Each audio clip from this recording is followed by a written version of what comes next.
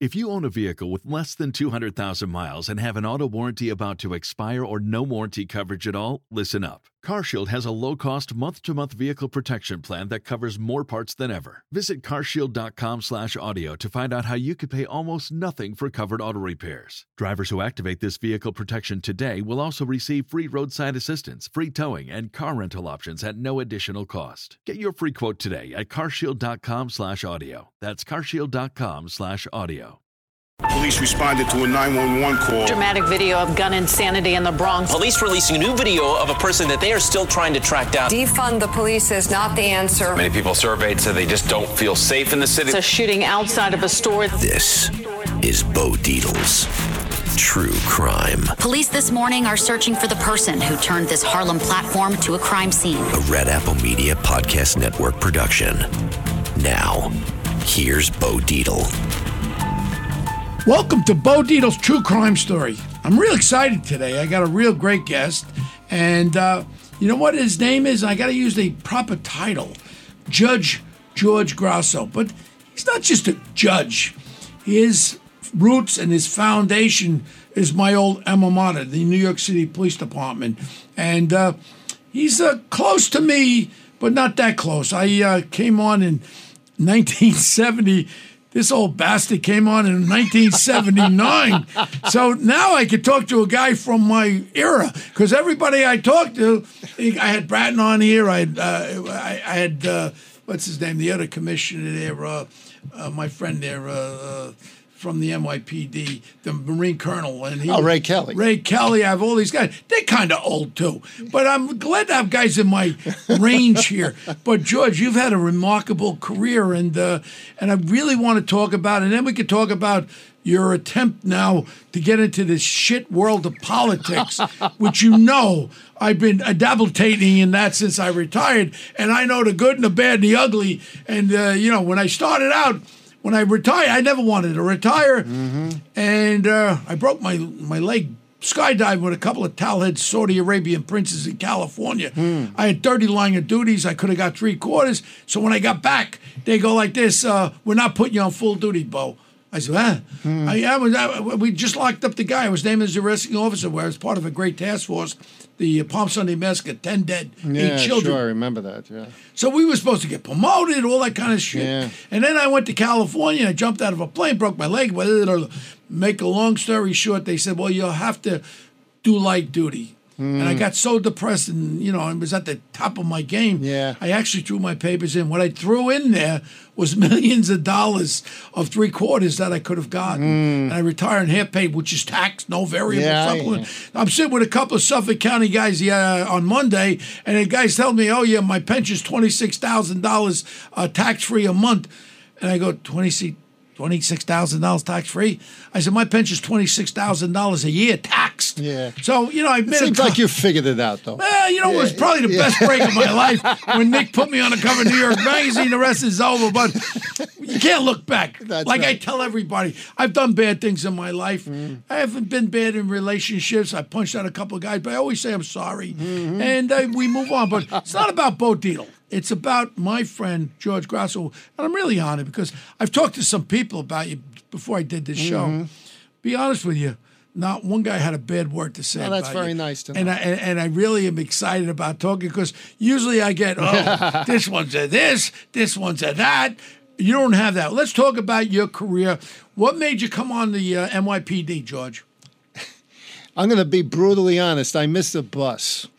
I missed the bus. I went to York College in Southeast Queens, and at that time... Hold on, we got to stop right there. Yeah. Because I didn't do the proper thing. Yeah. So Judge George Grasso was a Supreme Court judge or a criminal court? I was actually appointed as a criminal court judge, but in 2010 by Bloomberg. But in 2012, they made me an acting Supreme Court judge. And then I ultimately retired as the administrative judge in Queens Supreme Court criminal term. I retired back in 22. My friend Tommy Fennell over there. Tommy Fennell was the lieutenant in charge of investigations at Queens DA's office. Yeah. No, and that doesn't... So, now let's go back to the police career. Fast. Yeah. So, I went to York College. It was on Jamaica Jamaica Avenue at the time. Near Gertz, where they had those nice custards, remember? I know Gertz well. I went in there to buy Broadway Q8. show. I used to take the Q8 you back could get those. show tickets there. I got 2 tickets to Greece, and it was the first date with my wife back in 1977. And I picked them up because I walked by it every day going to school. So I used to take the bus at the Jamaica terminal. Yeah. One day in 79, early 79, I walk into the terminal. My bus is leaving. I knew I have an extra half hour. You know, the 103 is right there by the bus terminal. Over there. The terminal in the 103 is practically I used to take the Q8. Jerome Avenue, go ahead. Yeah. So the 103 station house is practically across the street from the Jamaica terminal. Yeah. So I had heard they were giving a police test. This is 77 now? 79. 79. Early 79. First test post layoffs. Okay, because I was one of the guys. Yeah. 1975, I was one of the, I think there was 4,000 or 5,200, one of those numbers. Yeah. We were laid off. I was only laid off for 2 days. Yeah. And then I was on the Brooklyn Bridge demonstrating with the guys. Yeah. I had, at that point, I had 40 meritorious and commendations. Yeah. Right. And I'm up there with a Rackamora, and then Chief Mitchelson was on a horse and he was charged. I says, hey, Chief, we're part of you. I still had my gun and my badge. Yeah. I got reinstated. And everybody says, Bo, stay out of it. Yeah. And I used to be in the station house back then, and I was fighting in the muster room. Hey, we got to get these guys on, because we had a lot of Vietnam veterans that came back from Vietnam, and they went on, they were laid off. And the old timers would say to me, Bo,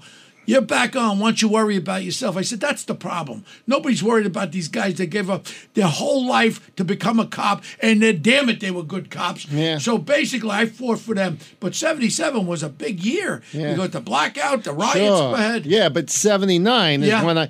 So it was the first test, this test in 79, post-layoff. And I had heard they were giving a test, and I had an uncle, you might have worked with him along the way, a guy named Carl Capasso. He was in the 6'9", he was in street crime. I only know Andy Capasso. Well, no, his name was... Andy was the one that was... Andy was actually his cousin. Well, Andy was the one that was banging I know who you, I know who you mean. No, who was he? Yeah. Miss America. Meyerson. Yeah, that's Meyerson. Yes. He was actually the cousin of my uncle, and they had the same exact name, Carl, and their nickname was Andy. Everybody called him Andy, so I was my Uncle Andy. So you take the moron test. Yeah, the test was a moron test. Yeah, but so I go into the one, you're going to love this story.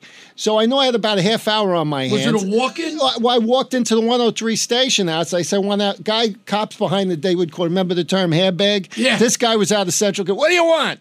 I said, I'm here for I heard that kid application. Please, I was a 21-year-old kid. He's like, get out of here while you still can. Leave now. That was the recruitment at the time. I said, just give me an app. I ended up with a 99 on the test. Yeah, but did they have the same test? Because I took the test back in 1966 as a proof. Yeah. And they showed me a clock and asked me what time it was. Yeah. And I think I got a 99. I don't know how I didn't get the other one. Yeah. It wasn't exactly Met's test. Am I correct? It wasn't physics. Well, go ahead. Yeah, so the next thing I knew, now I always wanted to be a lawyer. So as the work, it all worked out, I had taken the LSAT in October 79, and then I get a letter appointing me to the class in November 79. I took the job. I took the oath. You took the test in 79? I took the test in June, and I got appointed in November. Get out of town. Because it was the first post-layoff test. So we were down to like 22,000 cops at that time. Total. Wow. Total. So they went, and it was only a relatively this came small off a high. What was a high prior to that? A high. Oh, we had back in pre-NAP, we had been over 30,000. And then we went down to 22. We went down to like 21 with the layoffs and all of that. So when Koch started to make cops, but my class was relatively small, was only 400. So I took that oath November 79 thinking, you know what? If anything happens to knock me off my plan to go to law school, I'm going to just quit. But what ends up happening, I'm in the academy. Yeah. I found out you can actually make an application for a scholarship to St. John. I remember the woman, Miss Sinclair. She was Miss Sinclair. She was in the library. And she said, you're only in the academy. Yeah, I know, but please give me the application. Guess what? I got the scholarship. Wow. So I'm like a brand new cop. September 80. College. September 80. I got a foot post in Jamaica. I got a full scholarship to St. John's night program. I was in heaven. You were the guy when I would be responding to robberies in progress 1013 that was friggin' studying in Flesh Pond, and you guys were studying for those tests. Come on.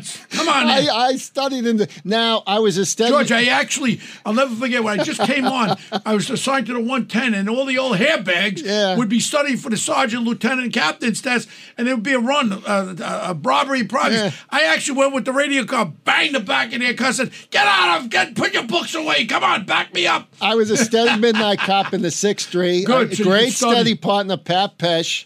And he's going to listen to this. Hello, Patty, at some point. Patty, how you doing, buddy? Great guy. And I did have the law book in the back seat when we had a meal hour. All right. You don't have to say it. But what was good for me is we had what we called the scooter chart. So we would get 2 days off 1 week, 3 days off, and I get 3 days off in the middle of the week. Yeah. So it was great for studying, and I made the collars on the weekends, and Pat made them during the week, and we had a great team. And it was I would actually be 6 to 10 at St. John's, learning about search and seizure, making car stops on Flatbush Avenue at 2:00 in the morning. So you took your first with the law book in the back seat. So you were studying in college, very good, and then you were smart. I was dumb, but listen, because I wanted to go to college, I couldn't afford. Yeah. So I just said, let me just be a detective, be a cop, and do my thing, and that's what I did.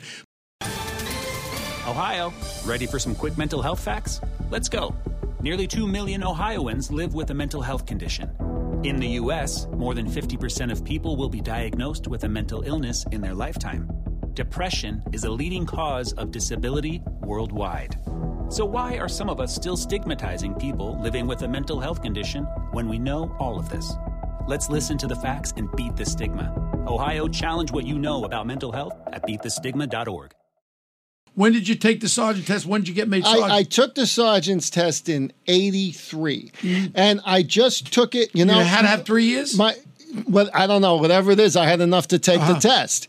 And I took it kind of as a last minute. My studying I updated the patrol guide, which I hadn't updated since I got out of the academy. So you were so in tune with your studies that this test was like a comic book. Well, the thing about it is, I'm telling you, I got like 18 wrong on that test. I was not a top of the list guy. Yeah. And the funny thing is, but I took it and I got enough right that I got on the list. Now, what ends up happening is Ward basically appointed the entire list on Thanksgiving of 1985 because he got wind that there was going to be a lawsuit. The year I retired, February 14, 1985. Yeah, but guess what? I got sick. It was Thanksgiving, and I was watching the Jet game. I sent my wife with the relatives and I had this, bad sore throat and stuff. But what the hell? I'm going to make the best of it, watch a Jet game. I get a call from a buddy. And he's like, hey, George, they promoted the entire list, hundreds of people. Did you get a call yet? I said, I get no call. Yeah. And this guy was behind me on the list. Yeah. So I thought he was, pulling my chain. Yeah. So I called. I don't know if you remember the name Lowell Stahl. He was such a gentleman. Lowell, great guy. He was this man that went on to become PC's commanding officer for about 15 years, legendary. But he was a captain in employee relations. Captain Stahl, what's happening? I'm getting missed. I'll come in right away. Well, we just had to pass over you guys. In any event, December 6th, they got to me, and I got promoted sergeant. December 6th of 83. Where'd you start working there as a sergeant? Well, as a sergeant. You're still studying. Well, you know what? I was in my last year of law school. Already? I was in my last year of law school, and I had been then put in the Department Advocate's office. The legal area. So the legal, well, not technically legal. Department Advocate did discipline, right? They're kind of like the prosecutorial arm of the PD. So then command disciplines and all. Well, you know what? I got involved, ended up in that job in the advocate's office. I ended up very quickly by 1985 actually 86 as a brand new sergeant. You remember the Buddy Boys cases, the 7-7 cases. Yeah. There was a guy, John Walsh. Was Byrne there yet? Byrne? Yeah, the lieutenant that was headed legal. John Byrne. You mean John Byrne, who went on to be Byrne? Oh, Matt Byrne. Yeah. Matt Byrne was in the legal bureau. Right. He had Tom Flanagan's job. He was the CO. Yeah. I got to know Matty Byrne. And then we all know what happened. With his son getting killed. But then the other son died so young too. Yeah. What was his name? He was in the legal division again. I didn't know the other son. Yeah, but I knew Matt Byrne. So I ended up working the 7-7 cases as a special prosecutor under Ben Ward and the first deputy commissioner Dick Condon. My feelings with my last case with the Palm Sunday Massacre, we had a great 200 great detectives on there. But I started when you first got out of the academy in the 7-7. My first gun arrest, and I had I had a gray uniform on it. Yeah. We were trainees, and then you had a gray uniform. And all I know is I got a guy with a gun off the street. It was my first gun arrest in the 7-7. Yeah. Quite an active house, but good. Yeah, active house, but, they were doing some real severe stuff. And that Dowd scumbag was the 7-5. Well, I also ended up doing the Dowd cases for Ray Kelly back in the early. So that was horrific. I became kind of like the go-to corruption internal prosecutor. And let me tell you, with the 7-7 cases, they were all on tape. There was a guy, Henry Winter. He was at the center. Winter was at the center of the case, and they flipped him early, and they wired him. This guy, Winter, they could have parachuted him into Afghanistan and put him in the CIA. He could BS anybody. That case with him and his partner it wired up for months. It lasted months. I was a junior partner with a guy named John Walsh prosecuting those. I had to listen to dozens of hours of these tapes. Let me tell you, Bo, it was disgusting. It was disgusting. Here I was, a brand new cop, less than 30. Cops are putting their lives on the line, and these scumbags were robbing guns. And and when people drugs. Go, you were in internal affairs. You know what? Internal affairs is good because the good cops out there trying to do their damn job always get tainted by the bad cops. These guys were one guy. I'm telling you, this was on tape, so I heard it. Ripped off a bag lady. A homeless bag lady is in the 7-7. She's got a couple of bucks on her. He steals it, and he's laughing about it on the recording. So what that did for me, I always am going to be, to my dying day, I am going to be so proud of the 30 years I spent in the NYPD. Nothing defined me more as an adult than those 30 years. But you know what? That was a wake-up call. I love the job, but I understand the reality of the job. We got scum there. Well, and that's why that fired me up in terms of, hey, guys like me have to use the experience and the skills that they have to make sure we maintain our credibility. And when officers are doing things like ripping off bag ladies, they get fired. Because that guy wasn't indicted. I fired that guy. I got them all to resign. I got them to be fired. And then that's kind of like my reputation. I ended up doing 10 years in discipline. I did the Dowd cases. I did the 7-7 cases. I was managing attorney of the advocate's office for 5 years. So why does no one have a bad thing to say about me? You would think it would be the opposite. I always kind of apply the golden rule. That's kind of like my thing. Treat others the way you would want to be treated yourself. I look at a case, if I thought, I can understand why it might look bad, but when you look at the entire totality of the evidence, the cop was really trying to do the right thing. Right. Maybe he made a mistake. If an arrest came down, he clocked the guy, he's trying to do his job. Well, it depends on how the clocking went, and it depends on the injury. But what I'm talking about is you look at the context of the situation. You look at the record of the officer. You look at the circumstances. If the officer was right, you say that officer was right. We're not prosecuting. If the officer was wrong and there's mitigating factors, you take the mitigating factors. On the other hand, if, say, you clock a guy and he's handcuffed, you're going down, buddy. Yeah. Let's say you're stealing, you're going down. Right. Let's say you have a history of abuse, you're going down.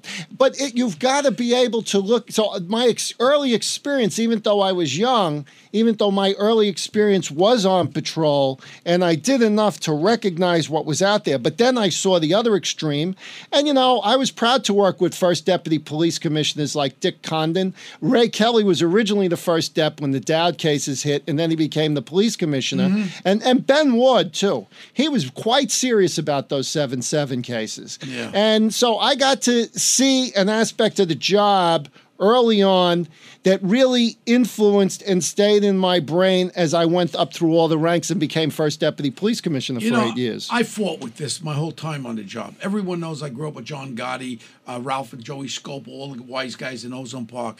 This was at a time in the early 60s that the heroin epidemic was so pervasive all over the Italians, and that's a dirty little secret. The sons of these wise guys were shooting heroin. I know 10 guys that overdosed, but it was the dirty little secret. I was the kid that was built like a brick shit house, and the father took a liking to me. He ran all the construction trades for the 5 crime families. Then I became a cop, and then Ralph Scopo Sr. says, boy, you can't come to the club anymore. You're a cop. I said, what are you talking about? You're like a second father. And that's why I never worked in organized crime. There was always that scenario, Bo knows, I knew everyone. And I'll never forget John Guido would tell me when I got promoted, because of the great Commissioner McGuire, promoted me against the guy with the inferiority complex, a midget, Jimmy Sullivan, chief of detectives. Because my partner Tom Collar and I locked up the 2 scumbags that raped a nun, carved 27 crosses, put a broom into, left her for dead. And you know what? 2 broken down anti-crime detectives were the ones that broke that case. He never could take credit for it. You know what our reward was? He shipped me to one end of Brooklyn to 7-5 killing fields and Tom to the other end of Brooklyn. That was our reward. The day of the promotion, because I threw my badge, I was quitting because I wanted to become a detective. I've been up for it, but I was making a lot of overtime. So I said, who wants to be a detective? I make the overtime. Finally, I said, everybody's saying, Bo, you're so good. Why ain't you a detective? I said, I had the integrity review board. I wore a wire. The guy offered me $10,000 cash and all that on the murder. So I had it all set up. Then they finally says, well, we've reviewed your case. 6 months from now, we'll re-review it. I said, no, that's not the way it's going to go. I marched out to One Police Plaza. There was a captain, and his captain's name was Scott. Do you remember him? Dave Scott. Dave Scott was a captain in the commissioner's office. What a great I walk in man. there, I threw my badge, down on the table, I says, I'm resigning. He goes, Bo. Slow down. I know, Dave, what a gentleman. What a gentleman. He Scott. hands me my badge back. I can see him. And he goes, the commissioner knows all about what you've been going through, Bo. Give me one day. The next thing is I leave. The teletype, they were promoting 50 detectives. The next day, it's just like you can't write a script like this. Yeah. All of a sudden, Bo Dietl 51.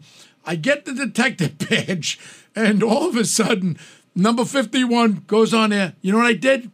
I shook everyone in their hands. I looked at Jimmy Sullivan and I said, Chief, thank you very much. That's when he shipped me to one end of Brooklyn. And then I went over to John Guido, the Chief of Internal Affairs, IAD, not B. Inspectional Services. Well, he was Internal Affairs Division. He oversaw it. Yeah. And I go like this. I go shake his hand. He gives me a friggin' wishy-washy thing. Guido. And he goes to me, Bo, I'll put handcuffs on you one day. I said, you know what, Chief? Maybe you'll fire me for some bullshit, but you'll never put handcuffs on me, because I never did wrong. And I never worked in organized crime for that reason, because I knew everybody. I knew Fat Tony from Scopo. I knew everybody, Johnny Gotti.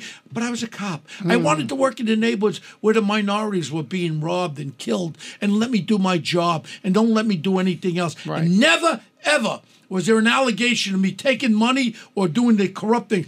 A couple of I had 40 civilian complaints. None of them founded. But when you're locking somebody up that shoots at you 5 times, throws his gun down, you got a little emotional going on. A little emotion was going on there. If they had their cell phone cameras, they would take part B, not part A, and that's it. But my whole point was never, ever was I involved with any kind of a corruption, and I'm very honored to that. I was a hard-working cop, but then when they sent me to 7-5, first thing the Lieutenant Herbie Homeland says to me, you're in a homicide team. And we had a lot of homicides, and I was out there breaking all kinds of cases, and then the Palm Sunday Massacre, the rest is history. And then it came up, when I was named as the arresting officer, all of a sudden, what is Dietl doing in the 7-5? You put him there, from the detective division on down. But I love cops. And I'll take a bullet right now for any one of these uniformed cops out there. Tomorrow, when I see a cop pulling somebody over, I pull over, I put my I carry a duplicate badge. I know it's probably illegal. I tell the guy, look, I'm a retired detective, and I'm just watching your back. Whether I be in Florida, Arizona, I don't care where I am. A cop's a cop, and I stand by that. So I was and you know what? Shame on me for not studying. I couldn't go to college. I was a champion on high bar, parallel bars, physical fitness team. We had the Marine Corps physical fitness team in high school. We were number 1 in the nation. I was number 1 individual. So when I went into CAT, my physical strength was the thing I lived by, because I didn't have to shoot anybody. George, I never killed anybody. I've been shot at, I've been stabbed, I've been hospitalized 30 times. That's one tough cop. Whereas I could have taken 15 guys out, especially the guy stabbed me through my hand and all that. Right. And my lieutenant's yelling, shoot him, Bo. And I said, behind you. And the guy turns around, I grab him in the headlock. Yeah, headlock. Nobody ever died in one of my headlocks. And my whole thing was I was a street cop that would not work today out there. And you know what? That's the problem, the poor cops that are out there. But let's continue on. So now you're a sergeant. When do you take the lieutenant's test?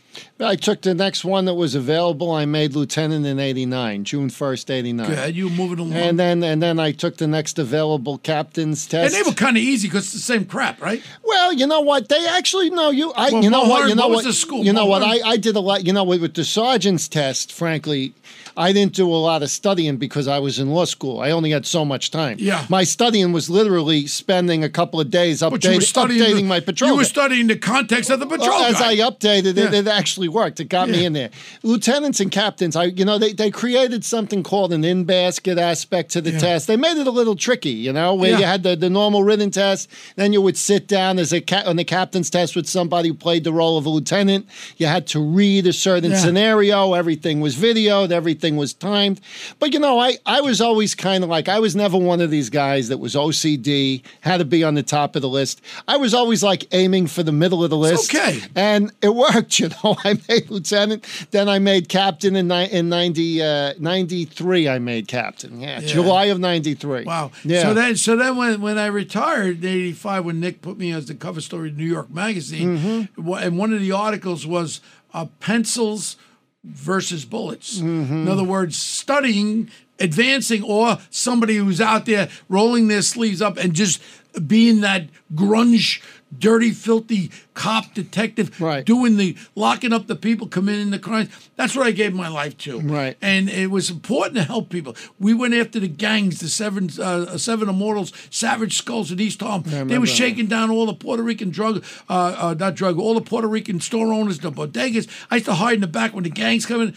Yeah, I used to have fist fights. I used to punch them out, and they'd punch me back. And I didn't lock him up. I told him, you come back here, I'm going to lock your ass up today. But that was the kind of street guy I was, where I was fair. I never flaked anybody. I never put an illegal gun on. I never put drugs on anybody. I got you the way I got you. And that was my whole creed, and that was my ethics of telling the truth and being there and honestly. And I'll never forget, I've been in many grand juries. Well, I used to carry a double-barrel shotgun in a 7.5 when I was on a homicide team, sawed off, and it used to be in a brown paper bag. I had 2 slugs in there, and whenever I'd go into a housing project, I used to put it together. And did I ever shoot anybody with it? No. But when you took that out, you put it there, you click, you cock your double barrel back. If they had a gun, they'd say, "Yeah, I got a gun on my right."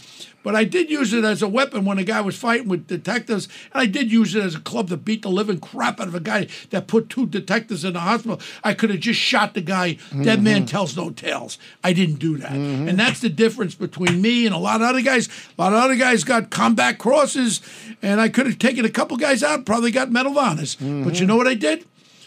I saved who I could save, and I never killed nobody. And that's the difference between me and a lot of guys. So now you're a captain, 1993. Right. The job is changing a little bit, and it's starting to become a little bit more where people started turning against us a little bit, or the crime was soaring. What was going on in 93? Well, you know what? In terms of people turning again, that's always been an up and down situation. I mean, from the entire time I was on the job, there was always constant. You remember the Crown Heights riots. Yeah. I mean, when did that happen? 91? Yeah. That was no walk in the park for the kid on the bicycle. I think his name was Gavin. Yeah. Gavin Cato or something. And then we like had that. our friend Fat Al Sharpton there. So there was always scenarios where we had the police officers in the middle of all kinds of difficulties. What really happened, and it was just kind of luck, being at the right place at the right time for me, is when I came on the job in 79, we had like 1,500 murders in New York City. And, you were 7.5 guy. What did the 7.5 get? Like 120 or something like that in one precinct? Every year. And all it did was go up.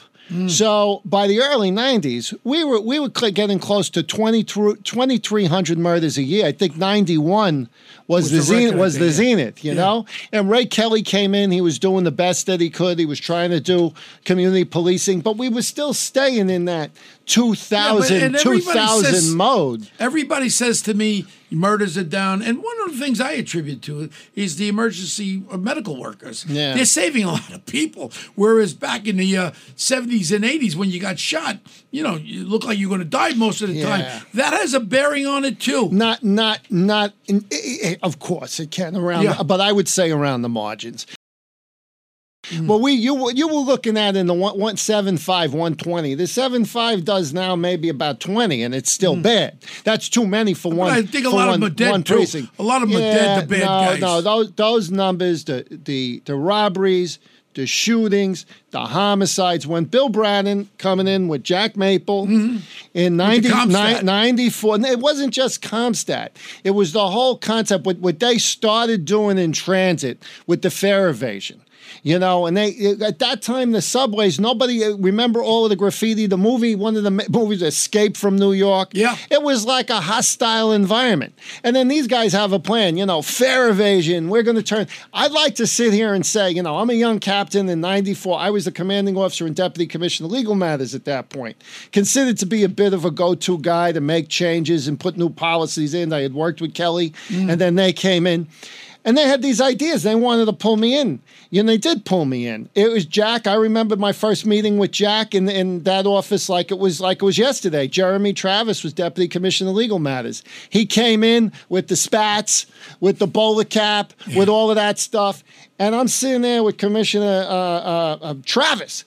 And Maple was like, we're going to do this, we're going to do that. It was all like quality of life, and then deadlines. And I remembered Commissioner Travis, and then he came in like a whirlwind, but he very carefully folded his jacket so it wouldn't get any wrinkles. He was quite a guy.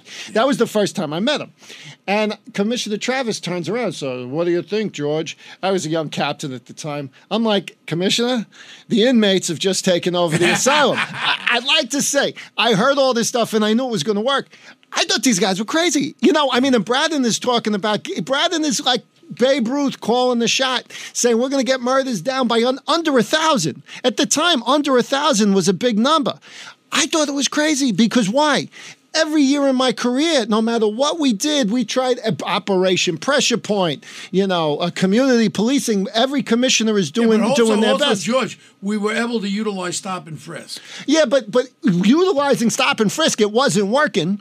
It wasn't working because the numbers were going up every year and severe and serious violence. And then these guys come in I was given the job to devise the first quality of life strategy for the NYPD. Strategy number 5. I devised it, with things like window washing. Well, you're going after the squeegee men, shutting down the crack houses using the nuisance abatement law, fare evasion. So I make the presentation to the executive staff for Commissioner Braden, for Commissioner Maple, because the Commissioner Travis was getting ready to retire. You know what we're going to do? We're going to continue this.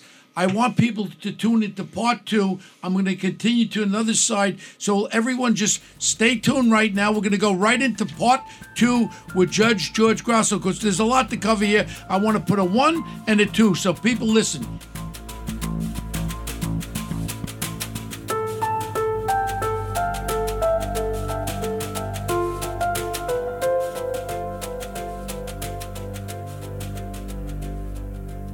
This is Greg Kelly for Priority Gold. What does it mean to be America's precious metals dealer? It means that you're in touch with the hearts and minds of those who love this country, value our freedom, and want to protect the future. Priority Gold is that precious metals dealer. They've helped thousands of Americans back their retirement with solid gold and silver. Call Priority Gold at 888-506-6439. Receive free shipping, free storage, a free investment guide, and one of the best purchase experiences in the industry. Call now or go to PriorityGold.com.